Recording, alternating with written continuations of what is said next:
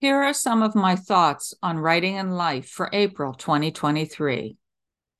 Maybe it's the fact that spring started just a few weeks ago, and I'm feeling optimistic about life and growth and possibilities.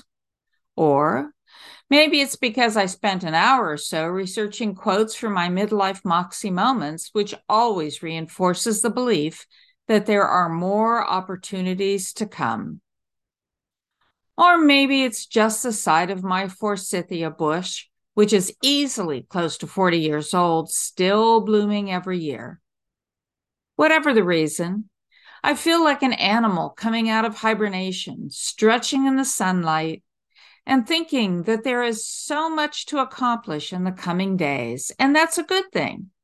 I can't imagine anything worse than awakening and realizing that the hours ahead are filled with nothingness. The same old, like all the days before. This was something that I talked about in my latest video, and while my focus was on midlife women, a friend pointed out that it's also true for men. There is the perception that with each passing day, our lives are winding down, and there is less and less that we can do. Fewer and fewer options for us to explore. That of those two paths diverging in the wood, to paraphrase Robert Frost, only one of them is available to us midlife people, and it's the one that puts us out to pasture simply because of our age or our own perception of our abilities. The reality is that creativity has no age limit. Our ability to be creative isn't limited by our physical age, but by the erroneous beliefs that we hold.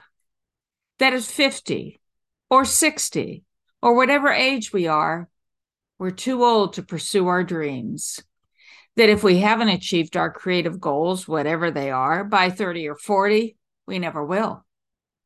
That nobody wants creative work produced by someone who is elderly. And sadly, that adjective has been applied to people who have only turned 50. None of those are true. And yet, so many of us believe them and allow them to hamstring us. The result? We wake every morning with the question, is that all there is to my life, echoing in our minds. For those of you who hear those words and want to crawl back into bed and pull the covers over your head, stop listening to them.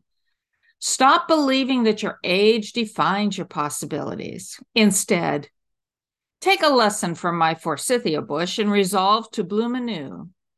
Use your creativity in whatever form it takes to send life through your branches and produce your own golden flowers.